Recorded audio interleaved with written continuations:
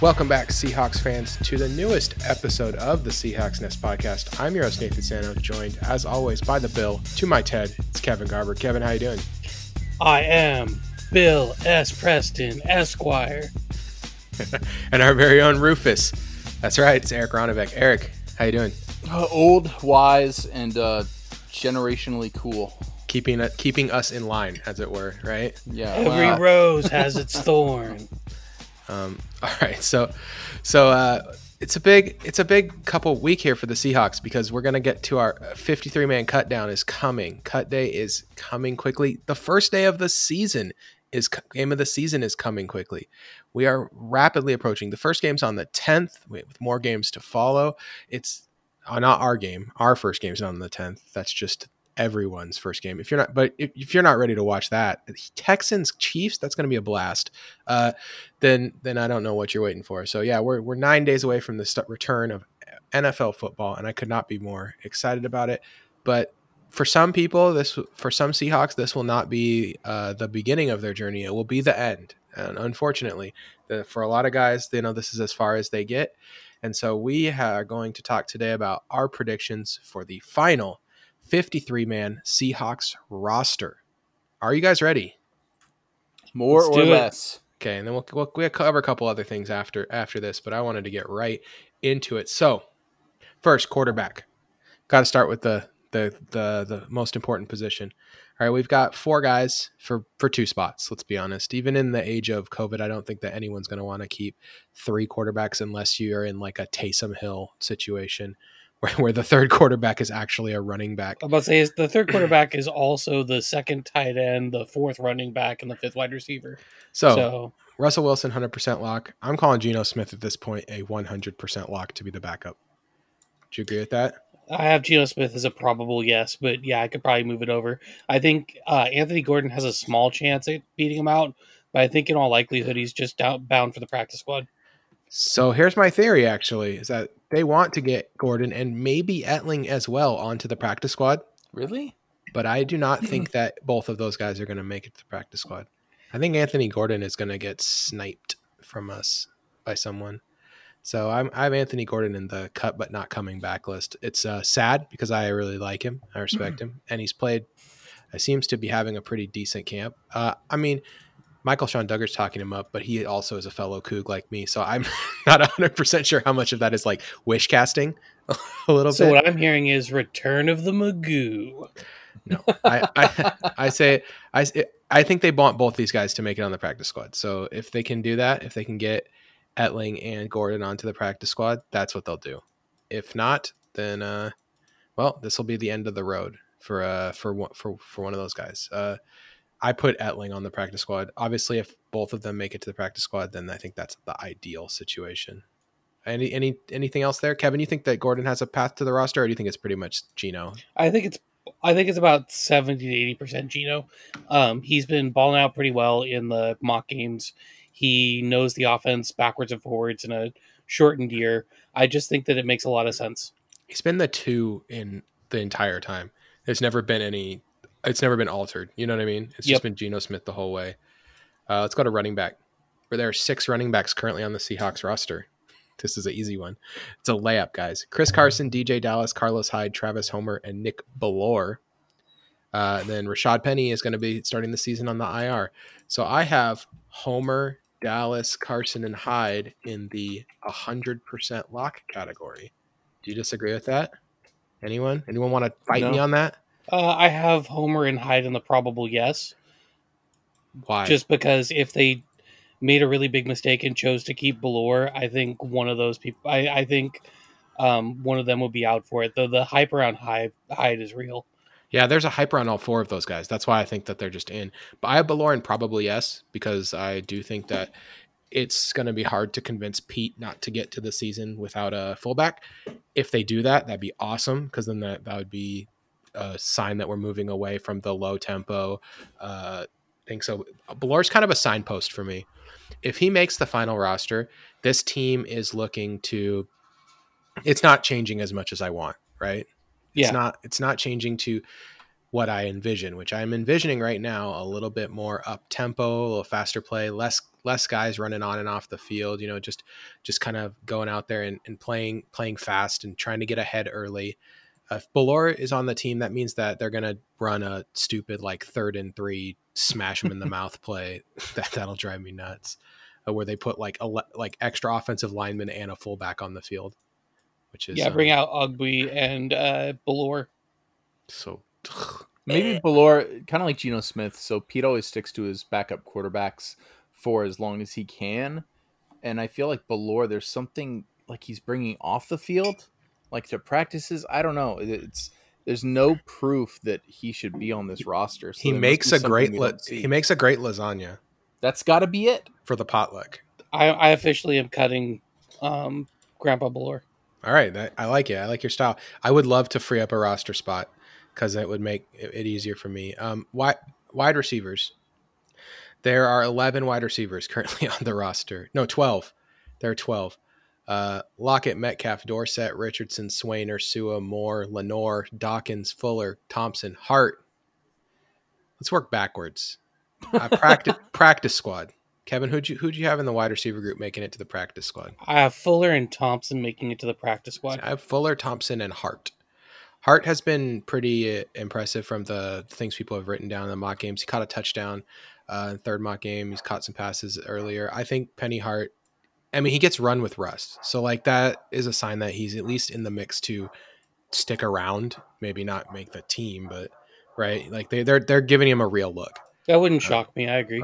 I have Lenore and Dawkins in the definite no category. They're just probably getting cut.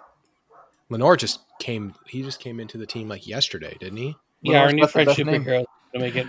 So yeah, I'm pretty sure he's not going to make it. Then this gets us to our cuts. Kevin, did you keep 5 or 6 wide receivers? I kept 6. I also kept 6. Eric, would you agree with that? 6 it is. Okay, so we got 6 of these 7 will make the team. Tyler Lockett, DK Metcalf, Philip Dorsett, Paul Richardson, Freddie Swain, and John Ursua and David Moore. I said "and" too many times. Yeah, I was gonna say. I was definitely ready to say something. Who's he leaving out? Okay, 6 of these 7. So Eric, you're in charge of the Seahawks. You are John Schneider. No, you're Brian Schneider. Just kidding. I'm too tall. I'm too tall for John Schneider. So you can keep 6 of these 7 guys. Who's the guy that's out? Who's the guy that's packing his bags, heading home? He's unfortunately just not going to make the team. It's the guy I've been against for a while now. This podcast has kind of been against him off and on. He's the most Jermaine Kearse on the team. David Moore, I wish you well. For me, it's got to be Lockett, Metcalf, Dorsett. Richardson being signed was just a very clear see you later David Moore statement. Freddie Swain has shown a lot of impressive skill. And John Ursua, I feel like, is a guy that they would rather ride with than Moore. David Moore is going to get the classic Seahawks treatment here. They're going to cut him, and then as soon as one of these guys gets hurt, they're going to sign him back. Yeah. It's a classic Seahawks thing. They do it all the time. You see them take a guy, they cut him, and then they don't really catch on anywhere else because why would anyone else really want David Moore that much? And then, boom, Paul Richardson breaks his leg, and David Moore is back. That's classic Seahawks thing to do. I agree. David Moore, when they signed Paul Richardson, a lot of people were like, is Philip Dorsett in trouble? Is John Ursua in trouble? I was like, those guys play slot wide receiver. They're not in trouble. The person who's in trouble is the backup X wide receiver, the backup outside wide receiver, and that's David Moore. David Moore is in big trouble when they signed Paul Richardson because unless Paul Richardson is just out of shape and can't play anymore, he's just a directly better version of what David Moore brings to the team, which is an outside receiver playing in a backup role that can make a few big plays. Paul Richardson is a playmaker, and they're not going to need him to play a whole bunch, so he probably will be able to stay healthy. I really like the Richardson signing. I think it's clever. It's a clever bit of business, especially in the situation where we couldn't get Josh Gordon back because the league won't make a decision about when he's allowed to come back. So I love it. I'm all about Paul Richardson signing. I think it's good for the Seahawks. David Moore, we'll see you in 6 weeks when one of these guys gets hurt. Kevin? I also think Paul Richardson's an interesting pickup because, in the times of COVID, signing a guy who already has rapport with Russ is a sneaky big get. Yeah, so sure. As much as I am 100% on board with Paul Richardson's direct competition with David Moore, I have John Ursua on the outside looking in. And that's because I feel like Lockett, Dorsett, and Swain all play the slot at a high level, and we like to rotate other guys through that position. So I think there's a solid chance we end up keeping David Moore as the extra outside receiver. So I think Swain is not even a offensive player. They don't. He is literally just a special teamer They getting slash the old Alex Bannister treatment. right. Like he's not. I don't think he'll have He'll have less than 50 snaps on the actual offense this We're year. gonna Ricardo lock him up. But that doesn't mean he couldn't ever be a offensive contributor. I just don't think in his rookie year their expectations for him to step on the field on offense will be low. It will It's be not that more. he can ever be an offensive weapon. It's that he can't be within 3 yards of the end zone in a Super Bowl. Let's not talk about that. All right, tight end. We started the offseason Bad. with 1 million tight ends, but now only 7 remain. Olsen, Disley, Hollister, Sullivan, Parkinson, Wilson, Mabry. All right, Kevin, did you keep 4, 3? I did keep 4. 3 or 4 is I think the what most people would predict. So I kept 4 as well. It makes it a little easy because Parkinson is probably gonna, even if he's healthy enough to play, will probably end up on the NFI list. So Oh yeah. Eric, do you got dogs going crazy or I something? do. I'm sorry. I'm gonna mute. I'm sorry. I'm leaving that in. It's literally happening. It's like it's in both sides. I'm like, what are you doing? We're doing this all night. The dogs are arguing. But who let the dogs out? The answer was Eric. All right, so we both kept 4. Parkinson on the NFI. Do you agree with that, Kevin? Even if he's not really totally hurt. Oh yeah, he's getting that Pete Carroll red shirt. Or at least he's getting like the half season until somebody gets hurt, right? Then all of a sudden, oh, Colby Parkinson, he was actually ready to go. Just kidding about the injury. So, okay, we've got Mabry's out. Let's just call it like we see it. So we got 5 guys competing for 4 spots. Olsen, Disley, Hollister, Sullivan, and Wilson. All right, Eric. Once again, you put on your John Schneider pants. Who are you gonna cut, man? Olsen, Disley, Hollister, Sullivan, Wilson. It's gonna be Wilson. I'm not really in the know on Steven Sullivan, but all the things I'm reading are really good. It's got to be Greg Olsen. It's got to be Will Disley and Jacob Hollister. He's held down this position group for 2 years. It's been a really important role that no one can seem to stay healthy for, and he deserves a spot based on his ability there. I'm sorry, Luke Wilson, your calves are too small. They didn't trade a draft pick to get Sullivan to just like cut him before the season starts and risk not getting him to the practice squad. It's I think Wilson would be a player with a higher likelihood to contribute than Sullivan, but that doesn't matter as much, I think, as the consideration to the potential. So Luke Wilson probably will not be making the team, but I will say this: if a big name signing comes through at the last minute, like a guy maybe like a Jadeveon Clowney kind of thing, if that happens and the Seahawks need to clear cap, Hollister is probably number 1 or number 2 on the list of guys we can cut to instantly get money.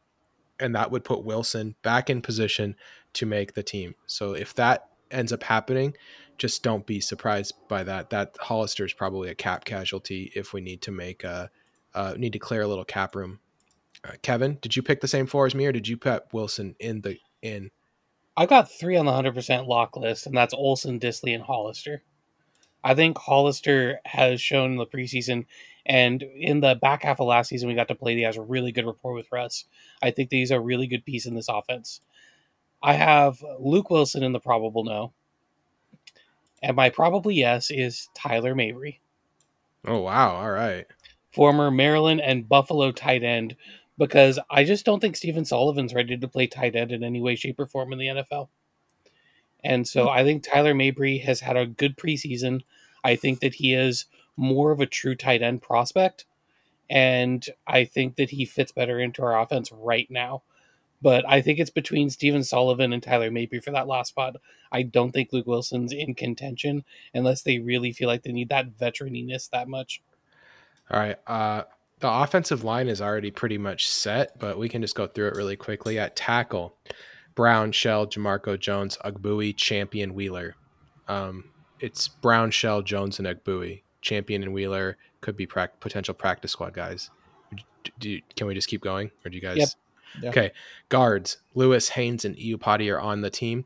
Jordan Simmons has a chance to make the squad depending on how the roster shakes out if they decide to keep 9 or 10 offensive linemen. But I think that they're going to go with 9 because of the flexibility of a lot of these guys to play guard and center and tackle and stuff. So I have Simmons on the outs, but did you put Simmons in, Kevin? Or I have him on the practice squad. I have him out as well. I think the only question I would have is if we go 10, I think Simmons is back in, and then they want to see if Finney can figure out the offense. And then when Fuller comes off suspension, we probably swap Simmons out for Fuller. Yeah, I can see that. And then center is Postage and Finney. Those guys made it. And both those guys can play guard as well in a pinch, which gives us some flexibility if things go really wrong with the guard group. And then at that point, like let's say Iupati gets hurt, and then we need one Finney to step in and play guard, and then we can go sign Britt. You know what I mean? It's not super complex. I think what the Seahawks kind of plans are here. So that's done and dusted. We can get right to the juicy stuff. Here we go. Edge. Everyone's favorite part of the Seahawks defense, the defensive line. Living on the edge. Okay, there's 7 guys. Rasheem Green, LJ Collier, Benson Mayoa, Bruce Irvin, and Alton Robinson, Marcus Webb, and Darrell Taylor. Too many ands again. So I kept 5 of these guys. Kevin, did you keep more than that? I didn't classify all the people at the same positions you did. Oh, nice. I like this. Who else did you put at edge? Did you put Shaquem in there? So I only have 4 at edge because I have Rasheem Green, Benson Mayoa, Alton Robinson, and Bruce Irvin as locks. I have Darrell Taylor starting on the injured list as well as he's not Brandon Jackson for sure. And then I have LJ Collier in the interior defensive line group. And then I split Shaquem Griffin and Bruce Irvin between linebacker and edge because they're both edges and linebackers. So I just put one in one and one in the other. I did the same thing. I put Bruce Irvin in edge and Shaquem Griffin in linebacker. Yep. But really, they're both, and both of them have been doing all the drills in both groups, and so they're just and they're both going to kind of be Swiss Army knives. And I feel like Bruce has really taken Shaquem under his wing, and I think that's a really good player to have mentoring Shaquem. Yes. Because they're very similar. They both have incredible physical tools, huge amounts of burst, and the ability to play along the line and drop into coverage. But they were both extremely raw when they were young. Bruce Irvin took time to come along, and Shaquem Griffin's going to take time to come along if he's going to be a contributor in the NFL. And Bruce is the perfect guy to teach him how to be that kind of hybrid threat at a defensive end, Leo, outside linebacker kind of thing. So I think it's great. I think it's great that they're together, and I think that that's going to really work for us. And if people who if you want to watch Shaquem Griffin, why this particular podcast thinks that he's a defensive end prospect, and you've wondered why we've said it for the last since we drafted him, why we think he could be a defensive end, go back and watch University of Central Florida play against Auburn in their bowl game. That's the last game of Shaquem Griffin's career. He's playing against a team that has legitimate NFL talent, Kerryon Johnson at running back, and the New England Patriots quarterback. What's that guy's name, Kevin? Jarrett Stidham, yeah, at quarterback. So they have a legitimate talent on this offense, and he is dominant in that game. He has a great performance from defensive end, and I think it really kind of shows what he's capable of in that if he's given that opportunity. So yeah, Darrell Taylor and Marcus Webb, practice squad, other 5 guys on the team. Interior defensive line, it's gonna be our first argument. You guys ready? Sure. Yep. Okay, we got Jaron Reed, Poona Ford. Kevin says LJ Collier. He's like a swing guy. He plays both positions. I like that you split him and Green up because he's also kind of a both guy. Yep. Brian Monet, DeMarcus Christmas, PJ Johnson, and Cedric Lattimore. All right, Kevin. I had Reed, Ford, Monet, and PJ Johnson. And then I put DeMarcus Christmas on the practice squad. PJ Johnson gets a lot of compliments in the pressers, at least more than 0, which is how many DeMarcus Christmas gets. So I'm tentatively putting PJ Johnson in and DeMarcus Christmas on the practice squad. That could be switched. They're basically the same thing. A depth run stuffer defensive tackle that could be a minor contributor for like 20% of snaps. Would you agree with that? Yeah. Yeah. Okay. And then those other guys, Reed, Ford, Monet, Green, Collier, they'll be the guys that are getting the bulk of the snaps at defensive tackle for this team. Kevin, you had Christmas over Johnson, right? Incorrect. I'm carrying 60 tackles if you include Collier. If you include Collier, okay. So you have Johnson and Christmas. Yes. You and then Lattimore on the practice squad. You have a Christmas Johnson. I do. In a box? It's because I got all that Monet. All that Monet gave me a Christmas Johnson. Did you put a bow on the box too? Like you guys. Make them open the box. All right. Hey Nathan, I want to say like I really like your PJ Johnson pick because I can't pick between PJ Johnson and DeMarcus Christmas. I feel like Kevin can pick. Kevin, he just was like, we need Christmas Johnson. Yes. Yeah. I mean, we can get Christmas Johnson. You get Christmas Johnson, man. I feel like one will end up on the practice squad though. Yeah, I'm kind of on that train.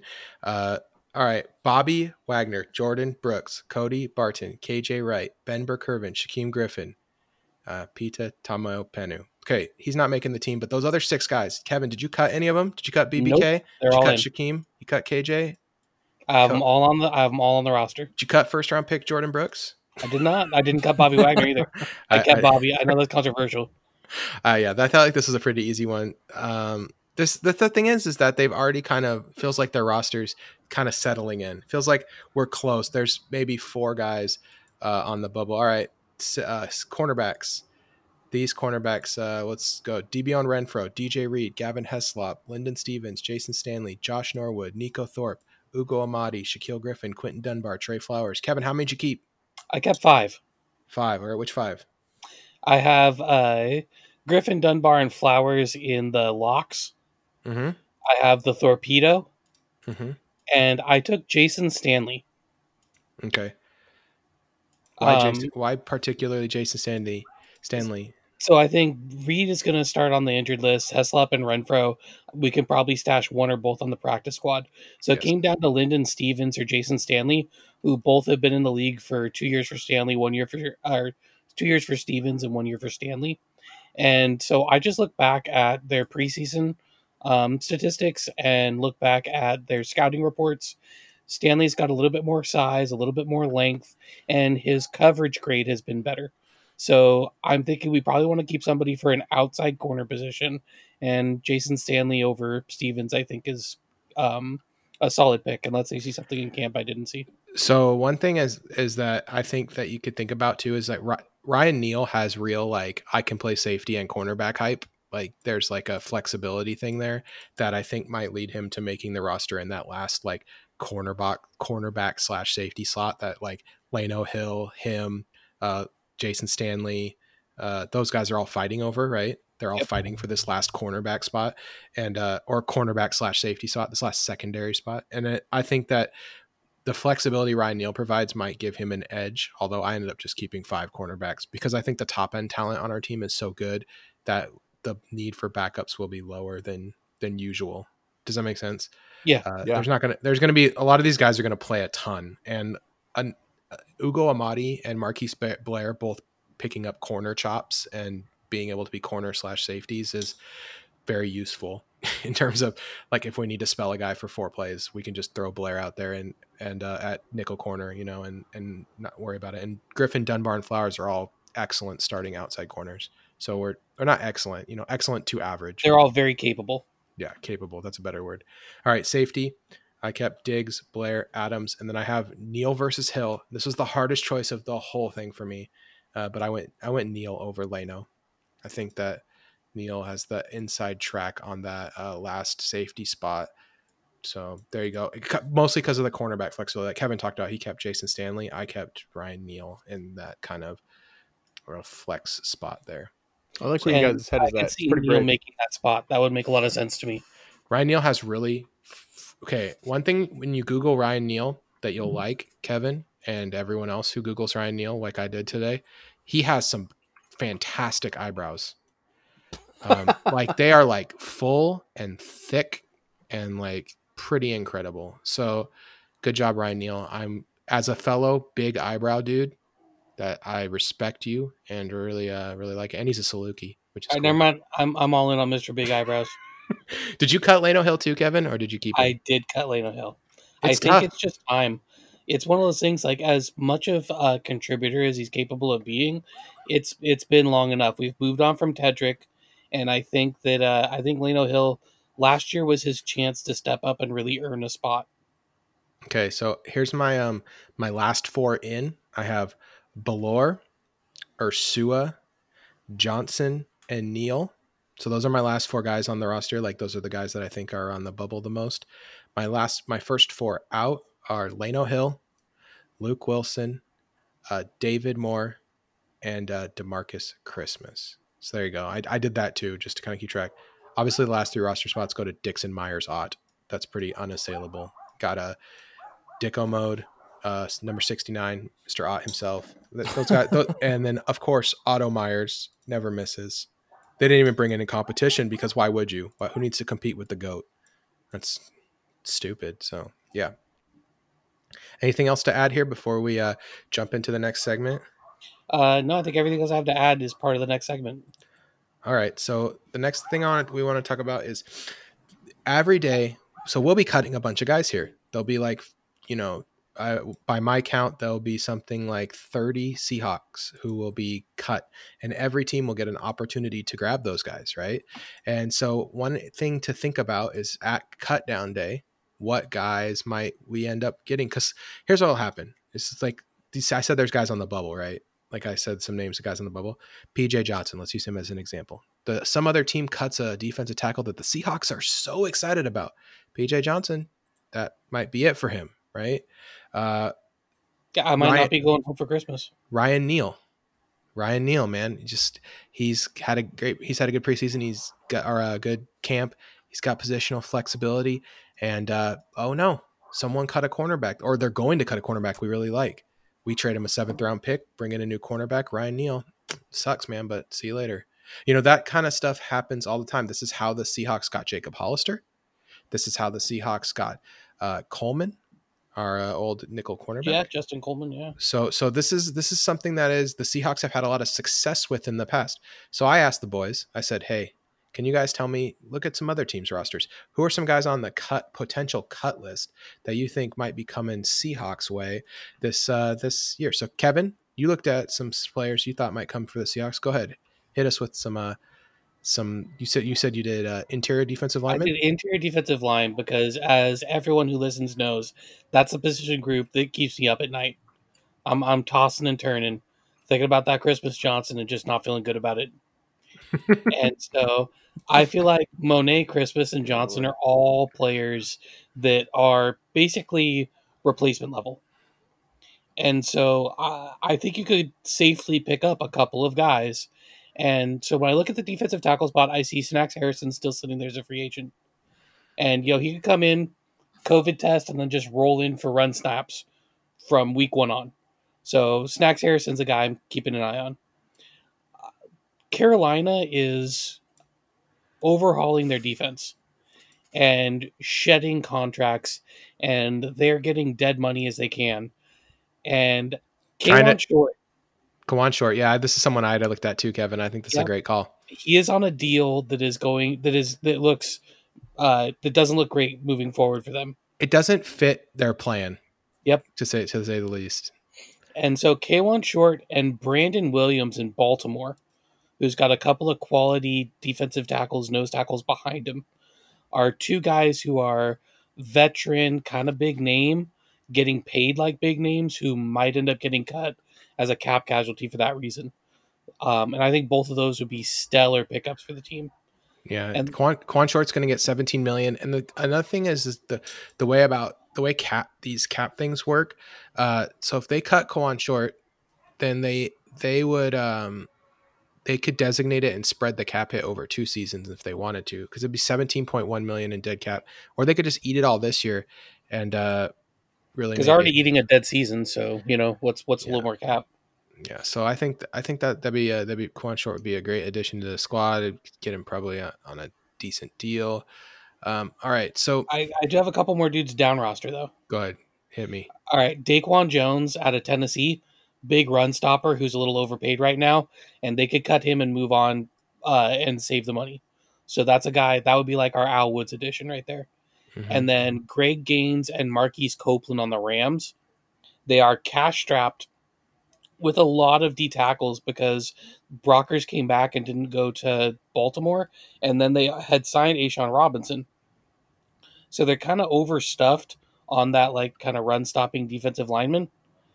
And so I could see Gaines or Copeland being a casualty, and I think either of them could come in and definitely compete for a spot. All right. Eric, what position did you pick? So I was looking at D tackle before I saw Kevin's response. I couldn't come up with any great names that I was really into. Kevin's going to be way better at that anyway. Looking at edge players, basically any sort of pass rush we could find. I didn't really find any, and again, you guys are much better. I got a couple.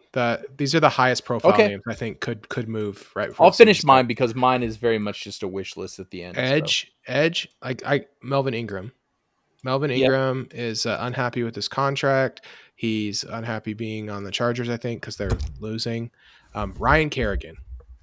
Kerrigan, I think he doesn't fit the kind of defense that I love. Ryan Kerrigan. I think he's criminally underrated. He is really consistent in terms of creating pressure. He's been doing it for super long time. If he gets 10 sacks this year, he'll have 100 career sacks. That's pretty solid. I think that he's really good, and so he's someone who is making I think like $12 million this year, and they could just save it. They could save all the money by releasing or trading him, so he could be available pretty cheap. I think both of those guys are edge players who both interest me, and the Jaguars have Dwayne Smoot. He was a 3rd round pick that they made, and he finally like kind of started to come along last year, but they're trying to lose. And if he has another big year, they're not going to be able to pay him anyway. So I could see them moving Dwayne Smoot and for like a late round pick, and just kind of bagging it because they are trying hard to lose. I don't know if you've noticed. And they have Josh Allen, Cleveland Chason, and Cassius Marsh. They have guys that are going to compete with him for snaps anyway, so they don't need him at all. Those are guys that I thought of for defensive ends. What do you think about Olivier Vernon if Clowney ends up going to Baltimore or Cleveland because they're the only people offering him big money? Yeah, if they cut Vernon, because that's basically what they do. They cut Vernon and just give his money to Jadeveon Clowney. Mm-hmm. And I think that'd be fine. I would be fine with it. Like it's the same as Kerrigan. He's a solid, proven, consistent pass rusher. He's nothing over the top. I would rather have Kerrigan than Vernon, but I think they're pretty similar in terms of like talent level. So okay, I had a different position in mind though. I had a couple players. You guys are gonna hate me for this. You guys ready? I'm in. I'm thinking, what about? Well, so I looked at offensive linemen, and I was like maybe Pat Elflein will get cut. Maybe Riley Rife. Or the Vikings have too many offensive linemen, and they're paying all of them too much, so they need to cut someone. Riley Rife, Pat Elflein. They need to get someone out of there. They have like a huge logjam. They asked Riley Rife to take a pay cut, and he's like, I don't know about that, man. Probably not. Yeah. So the Vikings will cut an offensive lineman, and I'd be interested in whoever they cut just from like a depth perspective. But I'm gonna go wide receiver. Okay, and there's a guy that plays for a rival team that we often end up trading players with all the time that I think is talented, but has kind of been in his coach's doghouse, and that is Dante Pettis. And so my big thing is that the San Francisco, for some reason, when they switched over to last year to Shanahan, and Dante Pettis just ended up in the doghouse. Like it did not work out. The first season it was great, and the second season it was horrible. And I think that they could cut Pettis because they don't have room for him. They have tons of wide receivers ahead of him on the roster, and it's a nice easy cut for them. And I just think that he would fit really well with our team in the kind of better John Ursua role. Also outside receiver experience, also return man. Right, like he's just a more versatile, more talented John Ursua. Like I love John Ursua. He's my favorite senior citizen on the team. But that's yeah, dude. Here's the thing though, John Ursua and Pete go back to high school, so great, cool. Nathan's not interested. Those personal connections, man. So yeah, I think Pettis would be a great pickup. That's a good. That's a good one. that was my big wide receiver name. I also wrote down Alshon Jeffrey as like a but now every wide receiver at Philadelphia is getting hurt. Every player in Philadelphia is getting hurt. So never mind. He's not getting cut. No He's old Sean Eltree. no, there's no chance of that happening. So yeah, that's it. That was my guy, Dante Pettis. There you go. Bring him in when the 49ers screw up and cut him. And hopefully dyes his hair pink again because I liked that. All right, Eric, DeMarcus Christmas is ready. What's your wish list? I also had Melvin Ingram. I don't really know if that is something that it can happen, but it would be pretty cool. My other wish list: Jadeveon Clowney. Now's the time. What are you waiting for? This is it. He has to wait like 5 more. He has to wait 5 more days to not have to do training camp. Okay. I guess. I mean, at this rate, I feel like we could still get him if he said, "Okay, I'm sorry, I want to come back." Did you see the contract rumor though? I did not. Wait, the Cleveland one? Yes. That I posted in Discord? Yeah. Yeah, not I didn't see it in Discord, but I did see it online. If he really declined that deal, that's not good. Well, no, that's just he hates Cleveland. The Browns offered him 1, 2, or 3 years. His choice, $17 to $18 million. We don't care. You can have a 1-year deal, 2-year deal, 3-year deal, whatever, man. But we can give you $18 million a year for however many years you want to be a Brown. And he was like, I'm good. No, I saw that, and that tells me that he wants to win. And if the Titans haven't gone and got him yet, if the Ravens aren't going to get him, Minnesota just picked up a pass rusher. Not that I think that they really have much of a chance. I feel like we have a chance. I'm naive. I'm hopeful. I'm a romantic, but I don't care. I think the only team that's in it, there's a couple teams in it still, right? Titans, us, New England, because they cleared a ton of cap room when all their guys went on they opted out. So those are guys I think those are places he could land, and they're all pretty reasonable. It just depends, it just depends on what he wants. And at this point, nobody knows. People can act like they know, but we don't know. He knows what he's getting in Seattle. He knows the culture. He knows the team. And I'm guessing he knows the offer. Like he knows we can give him it. By my look, it looks like we can give him about 17, $18 million pretty easily. We have 11 million in cap right now. If we trade KJ, we can get to 18. If we cut Hollister and more, we can get pretty close to 18. We'd have to do a little more shenanigans than that. But I'm guessing, someone would change their contract a little bit to get Clowney in. However you have to do that. And so, because remember, the cap is a figment of your imagination. Look at Kansas City. Look at New Orleans for the last decade. Right. Well, New Orleans is finally going to have to pay next year. They have like negative 39 million in cap next year. I'll believe it when I see it, sir. Yeah, they'll figure out a way to scam their way out of it. They always do. But for now, Drew Brees has turned it into $4 billion in scratch tickets. All right. So yeah, I think it's tough. It's tough. All right. Anything else before we head over to the money zone? Oh wait, one last thing. Sorry, Pete Carroll. 15 minutes. He got real. They canceled practice and he got real with the press. You have to watch it. I don't even want to say anything else about it. You have to watch it. It's important.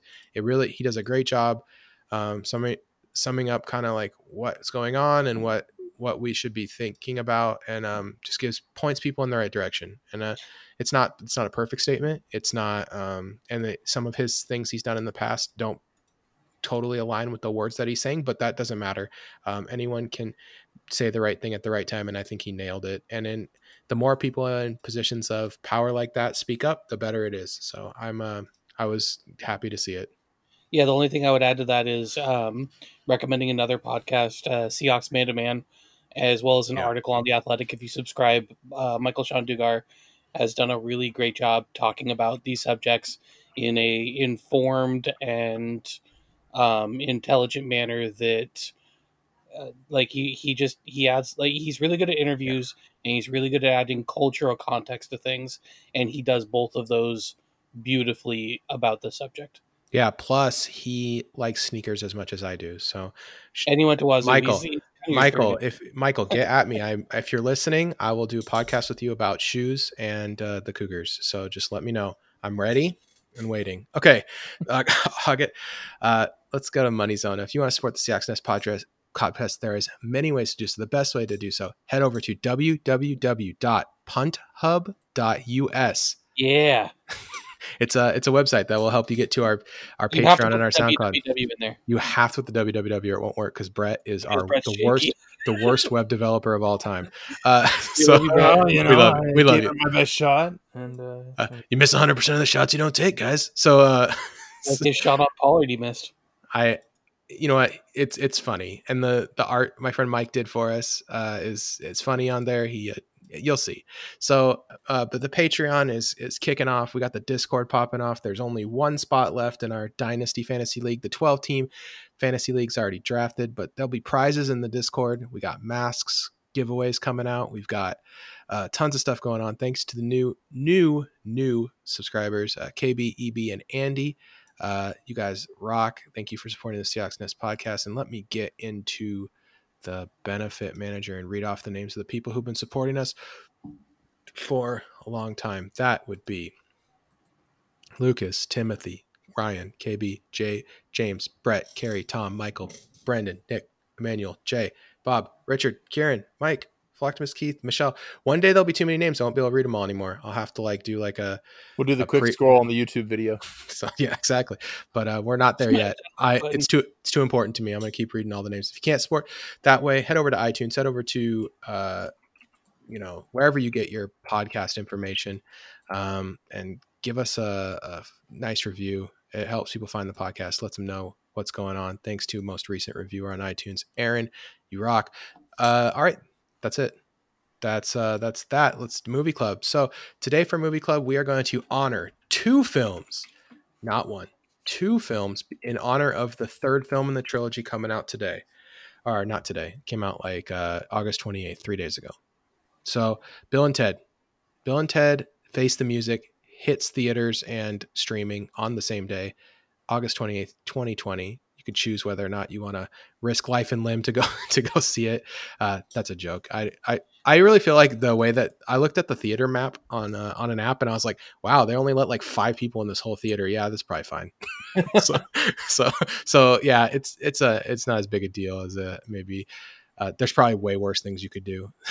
So Bill and Ted Face the Music hits theaters. Eric, you saw it. What'd you think? Just give me the no spoiler review. No spoiler review. If you are a fan of Bill and Ted 1 and or 2, I think you'll enjoy the third one. I think it's a really great way of bringing the whole series to I'm not even going to say a conclusion, just looping it all back into the common day and what we have going on. With, let's face it, it's a different era of movies. It's a different type of movie out there. This is very nostalgic, lots of fun, very enjoyable. All right, so the plot. Let's start with Bill and Ted's Excellent Adventure. Bill and Ted's Excellent Adventure is a movie. So I think it's 2688, right? They live in a utopian society, and it's all because Bill and Ted were the philosophers. They're two great ones, right?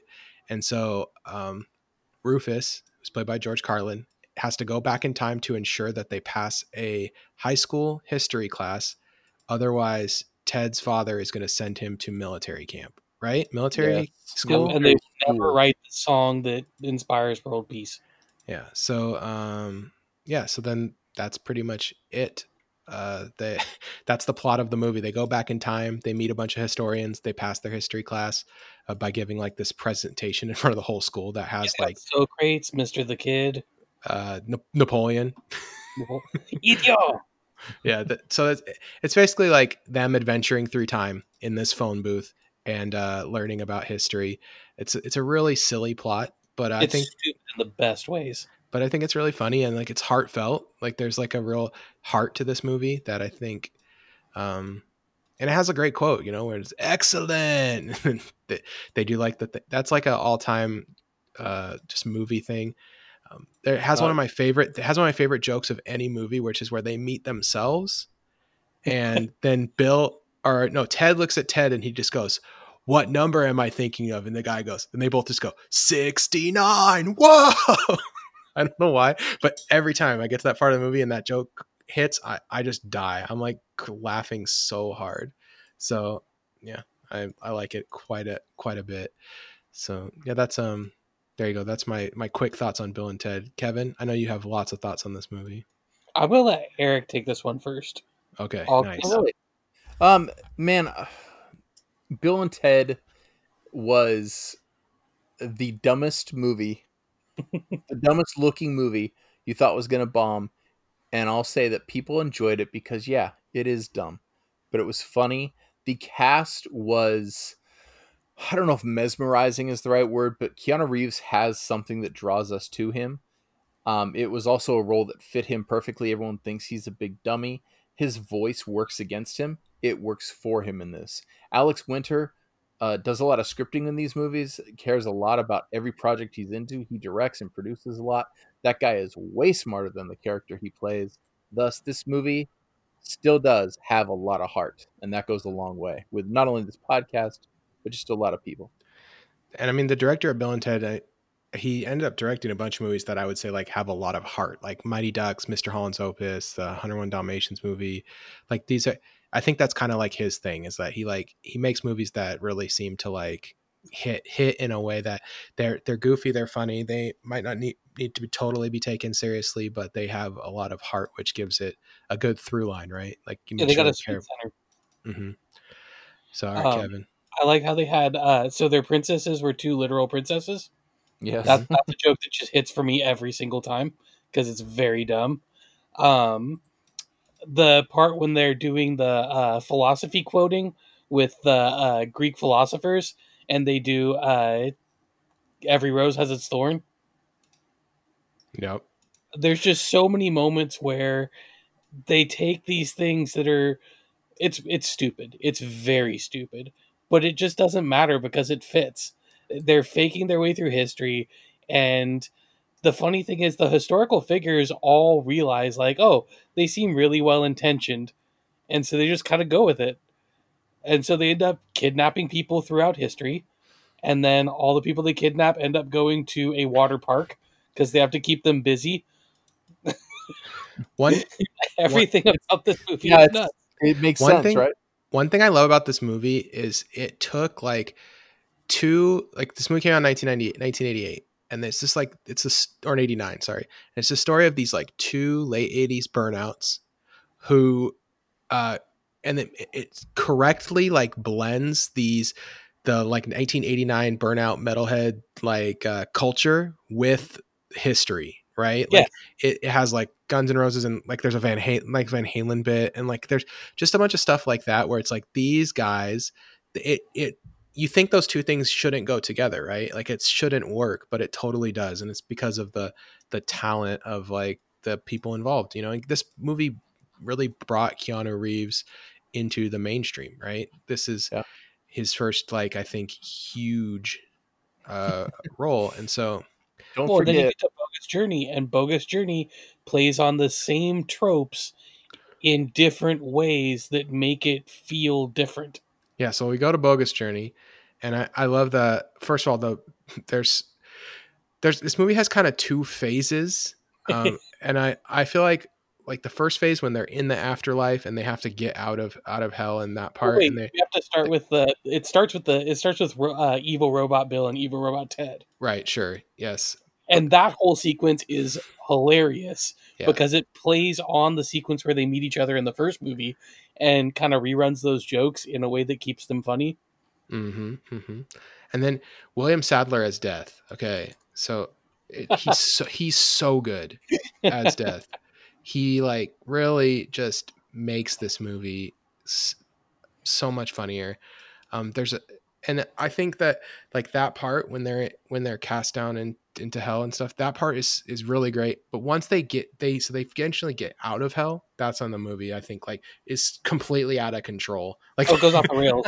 they're like they're way they basically they think that this movie I think is almost as good or as good as the first one, but it's like this movie had too many ideas and they needed to like tune up some of the other ideas and then maybe like get rid of some ideas. So real quick, you skipped over my three favorite jokes in this movie. Oh, no, go for it. I was gonna say I only remember like one specific joke from this movie, so yeah, you Okay, should do this. so not I hawked a loogie on the good dead me, which is really funny, but not one of my favorite ones.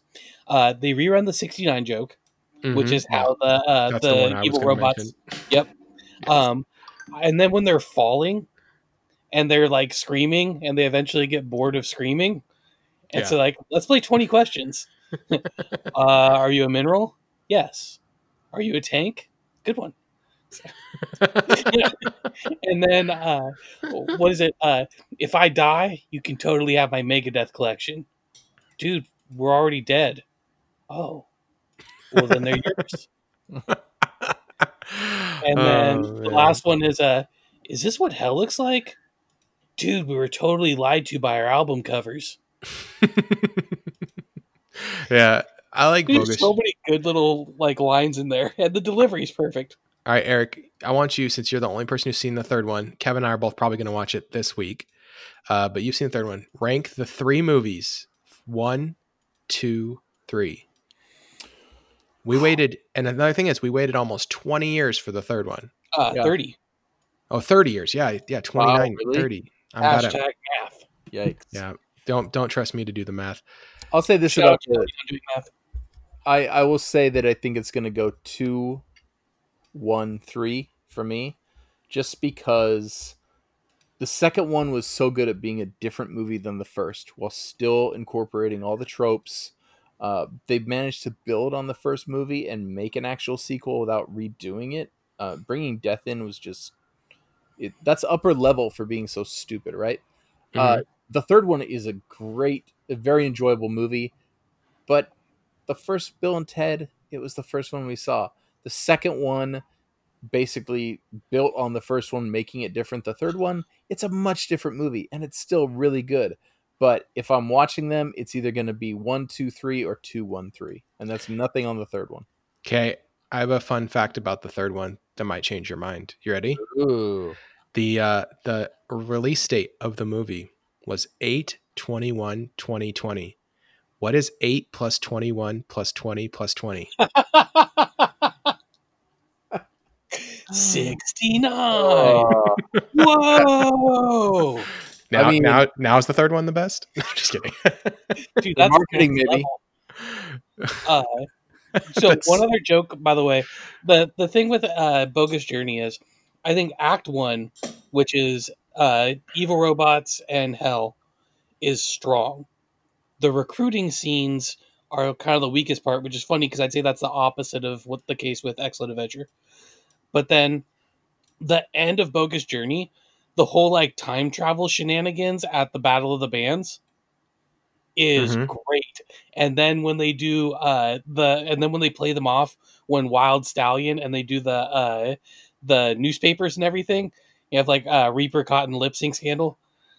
Yeah, and they go to Mars or Yeah, whatever. the first and third act of Bogus Journey is excellent.